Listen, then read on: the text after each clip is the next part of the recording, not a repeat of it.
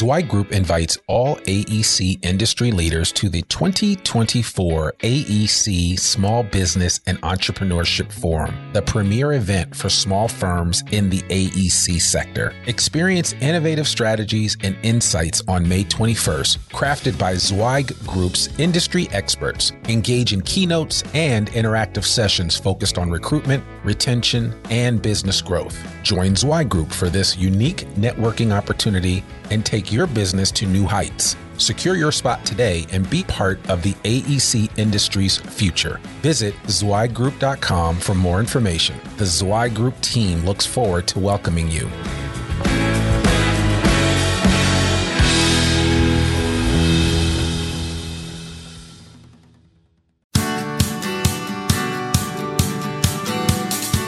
Welcome to the Zweig Letter Podcast, putting architectural, engineering, planning, and environmental consulting experts straight talk in your ear. These podcasts deliver great interviews with industry leaders and Zweig Group's 3 decades of invaluable research, leadership, management, marketing, client, and HR advice directly to you, free of charge. The Zweig Letter Podcasts let you develop personally and professionally, wherever you are.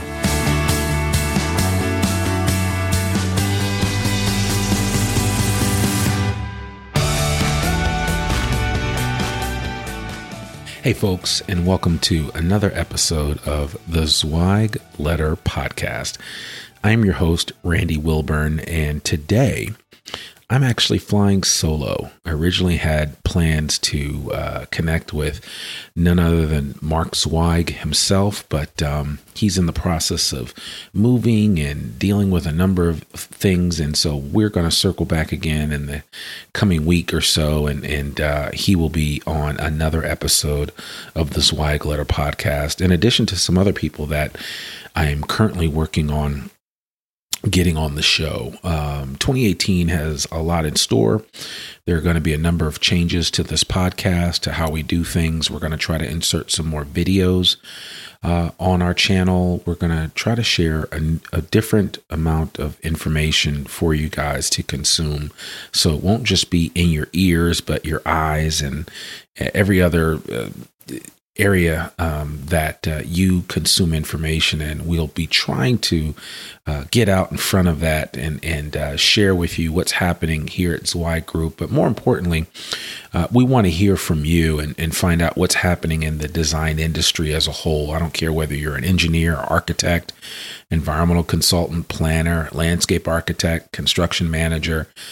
We want to hear from you. And so this year, unlike any of the years past when we've done this podcast, we are going to be taking time to listen to the practitioners in the industry, those of you that make this industry go on a daily basis. So I cannot wait for the audience to hear some of the people that we have scheduled to come on in this year. And actually, we're even bringing some people from outside of the industry that are well known and that have a lot of great things to say to come and speak here on different topics. The podcast is going to expand our base. So we're not going to just hyper focus on the articles from the Zweig Letter. I think that's one thing that we've done in the past, and we don't read articles anymore like we used to.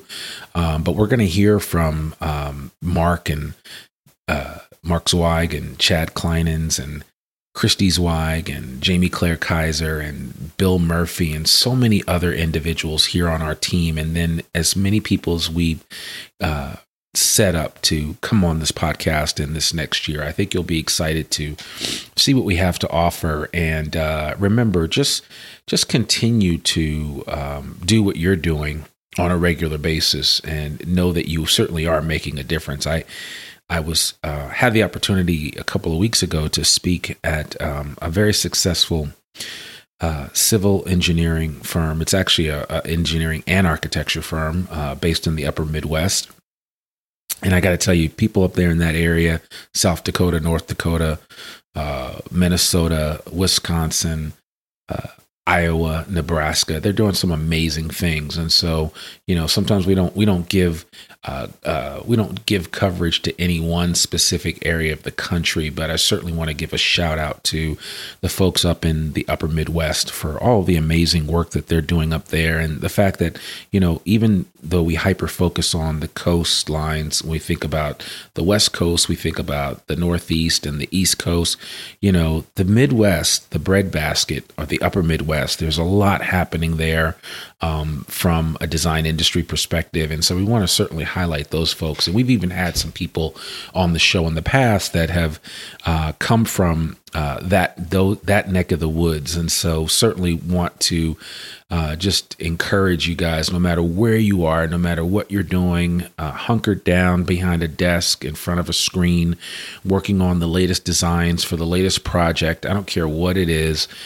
Just want to let you know that we really encourage you and we really appreciate everything that you're doing to build up the infrastructure for this country, to build up the infrastructure for your clients. There's so much work to be done. And so really want to encourage you guys to continue doing what you do on a regular basis. And we will be here to figure out ways to encourage you, to enlighten you, to inspire you, and to give you some additional information that will make your day go a little bit smoother and will allow you to recognize that you're not in this alone. And I think that's an important message.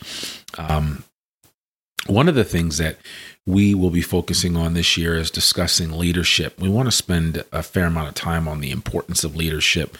I think that as we get into a much more aging population of leaders in the design industry, the fact of the matter is that we've got to be creating new leaders that will come up and take over the Perkins and Wills and the HOKs and the Genslers and the AECOMs and the ISGs, the big red dogs of the world.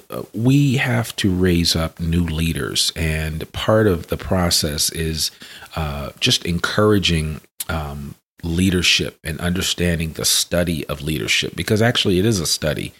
And recently I had a chance to really dive deep in this area. We've done, and I've talked about it in the past, a leadership training course for design firms. And I recently wrote an article that really just stuck with me. I got tremendous feedback from this article, and I kind of wanted to share that article and go a little in depth with it today and talk a little bit about this whole leadership process. And the title of the article is called Leadership To-Do List. And in the article, I had a chance to kind of go over 4 areas or 4 steps, if you will, that can help you solidify your position as a strong leader. And the thing that I was really I was motivated to do this as I studied great leaders throughout history, namely individuals, some dead, some alive, like Richard Branson and Nelson Mandela and Winston Churchill, and even going back in history and looking at the leadership styles of different individuals and, how they impacted the audience that they served. And I think there's always room for improvement. I think there's always room for us as individuals to improve who we are and understand who we are. And so I wrote this article to try to, help companies that are on the rise and individuals that are within those companies that are trying to move into a place of leadership to just have a better understanding of what they need to do in order to ensure that their companies are being run by individuals that are fully secure in themselves and, know what's going on. And so the basic premise of this was to kind of talk about, some of the ways that leaders can grow within their craft of being a leader. It's not that you just get the title. It's not that, somebody comes to you and says, hey, I really like you. Everybody else likes you, so we're going to make you a leader. There's so much more to that. And so really want to take some time to kind of talk about that. And as I look at, some of the great individuals in history that have been that have had done some great things in business. I think of one individual that comes to mind, which is Peter Drucker. Many consider him to be the father of modern management. And, Peter Drucker had a famous quote, and he basically said, management is doing things right. Leadership is doing the right things. And I love that quote because it resonates with me in the sense that a lot of people can be managers, and there are a lot of great managers out there. But to be a leader requires time and effort that sometimes we just are not able to exercise. And so I really want to encourage you to, think about some of these steps that I'm about to share with you and figure out ways to enhance your ability to do these things. One of the things that I picked up big time by studying Winston Churchill is that he was very effective. I mean, Winston Churchill's life is one of ups and downs. I mean, he had some major epic failures early on in his life after World War I when he was in politics in the UK, and he was soundly defeated and pretty much took his tail, tucked it between his legs, and went off into private life and went to go writing and wrote some books and published articles that were featured in U.S. magazines like I believe Ladies' Home Journal and some others, and worked on his speaking skill set. I mean, he did a lot of stuff behind the scenes to improve who he was after his first round failure in politics in the United Kingdom. All of that changed, though, when he was thrust back into politics in the 1930s and ultimately became Prime Minister of England. And of course, a lot of us know the story of Winston Churchill about, many of us say never forget and, never give up and never deal with, tyranny, the way that he stood up to the Nazis during World War II. But I think it was really some of the things that are kind of overlooked about Winston Churchill was the fact that many considered him to be a phenomenal leader, but his leadership was defined by his ability to do a couple of really key things. And one of those things that I mentioned in the article was that, great leaders are great listeners. And Winston Churchill had the reputation for being the kind of guy as a prime minister that literally people could walk off the street and sit and have a meeting with him, and he would listen to everything that they had to say. He took time to listen to other members of his cabinet, members in parliament. He would listen to just about anyone that would take that he took an audience with. And I think it's important. People would remark, just even the average Joe would remark about how impressed they were that someone at such a high stature took the time to listen to them and talk with them. And so, being a leader is more than just barking orders and telling people what to do and being recognized as being the head of the organization. Being a leader also means being a great listener. And Winston Churchill certainly embodied this spirit, and he had a lot of success in this area. I think it's one of the reasons why the UK got behind him at the height of World War II, when London was just being bombed incessantly and so much was happening. And for the average person to look around at all the rubble and look around at all the destruction, to not give up in the face of all of that speaks tremendously about Churchill's ability to encourage people that, we can't give up. We have to continue this fight. And that's a real mark of a great leader. And a lot of that, especially when it came to Churchill, the respect that he garnered was due to the simple fact that he listened to people. He listened to his team members. He listened to the average citizen in London. He really took it to heart what people had to say. And I think as a leader, to be successful, you've got to listen to your people. You've got to listen to others around you. You've got to take constructive criticism without getting upset or being defensive about it. You have to be able to allow the feedback of others to be a lightning rod for you to continue to develop as a leader. And so certainly great leaders are great listeners. The second thing that I had a chance to write about is that great leaders also read between the lines. And this speaks to the idea that, a lot of times the unspoken word is just as important as the spoken word. When you interact with individuals, you not only need to listen to what they're saying, you need to look at their body language. There's an expression called micro expressions, which are very slight. And if you are not observant, you will miss these micro expressions that can sometimes speak volumes and speak a lot about how a person feels, how they will respond to certain things that you're suggesting that they do. A lot of leaders can miss out on these micro expressions or even expressions in general because they're so hell-bent on just getting their message out that they don't take time to observe how their message is being received. And I think it's just something that, as individuals, I mean, we are in a fast-paced environment. I mean, with technology being what it is and the internet, and yes, I can blame the internet. I can blame smartphones for the short attention spans that we have. We're quick to bark orders and just expect that everything's going to fall into place. But great leaders take time to read body language. They take time to really look at, how individuals are receiving the information that they're sharing. And certainly, I've heard from people over and over again, I work with so-and-so, he just doesn't get it. She just doesn't get it.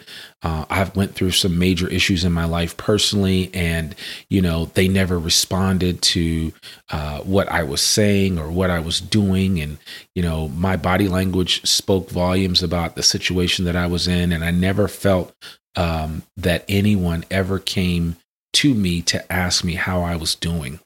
And I think it's really important that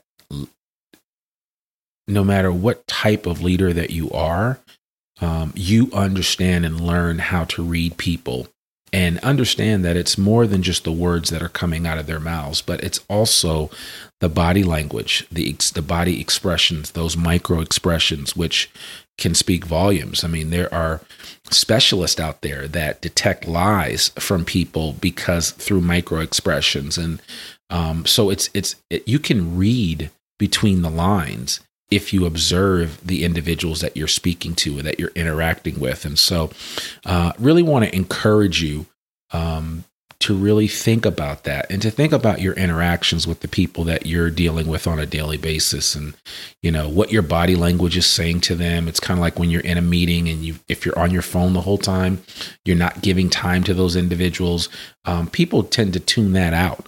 And as a leader, it's something that we have to work on collectively because we all struggle with this, myself included. And so I just want to encourage you that sometimes it's good to be reminded, of the fact that we are dealing with other individuals and we're not dealing with a computer or some robot, but human flesh. And human flesh requires an amount of attention, an amount of observation, an amount of response and feedback that you just don't get from artificial materials. And so, I think you need to figure out as a leader, as you continue to develop as a leader, I don't care where you are in your career, everybody has the opportunity to be a great leader. Yes, some people are fantastic managers and not good leaders, but some people are good managers that become great leaders. And so you need to figure out ways to continue to develop that skill set behind it. And so the listening is important, being able to read between the lines. I think the third thing that a good leader is able to do is able to communicate effectively to their audience, whether it's an audience of one or an audience of 1,000. In the article that I wrote, I told a story about the impact that Bill Clinton had on people that he would come in contact with and meet and communicate with. And people would tell stories about how Bill Clinton would come into a room and like have a conversation with you. And it might be a cocktail reception or something like that. And he would come in and he would speak to an individual and wouldn't look past them, would look directly in their eyes and engage them and repeat their name, which is important because it's one of the sweetest sounds that anyone will hear is their name. If you can, and I'm terrible with names, and this is a real challenge for me, but I really work on memorizing and remembering people's names because it is the psychologists have said it is the greatest sound that a person can hear is their name repeated. And so I make it a point when I connect with people is to repeat their name and say it and even repeat it again when I'm departing from them and doing something else. Now, granted, when you work with people, you should obviously remember their names, but this benefits you as you go out into the community, as you interact with clients, as you interact with the general public. Remembering names and repeating names is huge. That's just a little extra tidbit. But the piece of communication for leadership, it just goes hand in hand. A great leader is a great communicator. And so Bill Clinton had this ability to communicate with individuals, and they really felt like they were heard. People would remark that, they'd be in a large gathering, a social setting with Bill, and Bill would look at them. He wouldn't look past them. And you know what I'm talking about when you can be at a cocktail party and somebody's looking at you, talking to you, but they're also looking through you or past you at somebody else that they want to get to and talk to. We've all been there. We're all guilty of it. But the key thing is, how do you control that desire to move from one conversation to the other? So there's some real skills that can be learned in terms of how you develop and have a conversation and how you communicate effectively with someone so they feel like you're being talked to and not talked at or talked through. And it's kind of important to consider and to think about how you communicate with individuals. The other thing that they always said about Bill Clinton, and this really comes from a public speaking perspective, is that even in a large audience of 1,000 people, everyone felt like, man, I felt like he was really talking to me. It's the art, and we talk about it. I do a public speaking course with engineers and architects, and we do a program with ACEC, but teaching engineers, teaching architects how to be public speakers and how to really captivate an audience and keep them engaged. It's an art.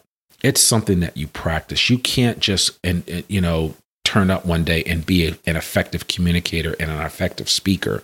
But Bill Clinton had this ability, no matter where he was, no matter how big of an audience to speak that he was speaking to, he would be able to capture the attention of each and every person. And people would come out of those speaking engagements saying, man, I really felt like he was speaking directly to me. And some of you have been in those environments where it might have been a large audience, but because of the skill set of that speaker, you felt like they were talking directly to you because of the way they engaged you, the way that they moved around and scanned the audience and looked in people's eyes. It's something that I do as a speaker. I make it a point. And when I teach it, I'll even remind them that I looked somebody in the eye throughout the process, not just one person, but you go through the whole audience. And so that's just like a speaker 101 tip for you. But take it for what it's worth. The idea is that communicating effectively, whether to the one or to the many, is a strong skill that can be learned, and that if effective can make someone a really great leader because they're able to capture the minds of the people that are around them. They're able to capture the minds of their audience, and they are able to communicate effectively ideas and thoughts that then can be translated to whatever they're working on at the time. So that's the third thing. The fourth and final step that a leader can do is that great leaders can understand leadership style, and they can really develop exponentially if they not only know who they are, but they also understand and can figure out how other people operate. And so I really want to encourage you. I identified 8 leadership styles, and there are obviously more. And there's some pros and cons to each of these, and should definitely check out the article. I'll post a link to the article in the show notes. But the 8 leadership styles are autocratic. Those would benefit those that require close supervision. It's not good for creatives. There's a task-oriented style of a leader. They put strong structures in place, tend to be autocratic at times. There's a transformational leader. Think inspiring. They're not so detailed, but they are very inspiring. There's a charismatic leader. These individuals communicate well with a strong emotional tie. Sometimes there is too much reliance on a charismatic leader. There's a bureaucratic leader. These are the by-the-book people. These people are usually not good in creative or flexible environments. The democratic leader, this is the type of leader where everyone has a voice, and sometimes it can be difficult to make a decision with this leadership style. There's a servant leader, where these individuals lead from behind, or it's the bottom-up mentality, or the inverted pyramid. And sometimes this type of leader doesn't mix well with other leadership styles. And then there's a laissez-faire leader. And this person works well in a highly creative environment where they give a lot of flexibility and deference to other members in the group. And there is no real leadership or supervision efforts from a laissez-faire leader. So, think about those 8 leadership styles: autocratic, task-oriented, transformational, charismatic, bureaucratic, democratic, servant leader, and laissez-faire. See if any of them apply to you. Highly would recommend that you consider doing a StrengthsFinder test to figure out your style of leadership. And also there's a personality test, which I will include the link to in the show notes. And, see if any of these different leadership styles apply to you. At the end of the day, there's only one Winston Churchill. There's only one Nelson Mandela. There's only one Richard Branson. There's only one Martin Luther King. And there's only one you. I really want to encourage you to be the best you that you can be.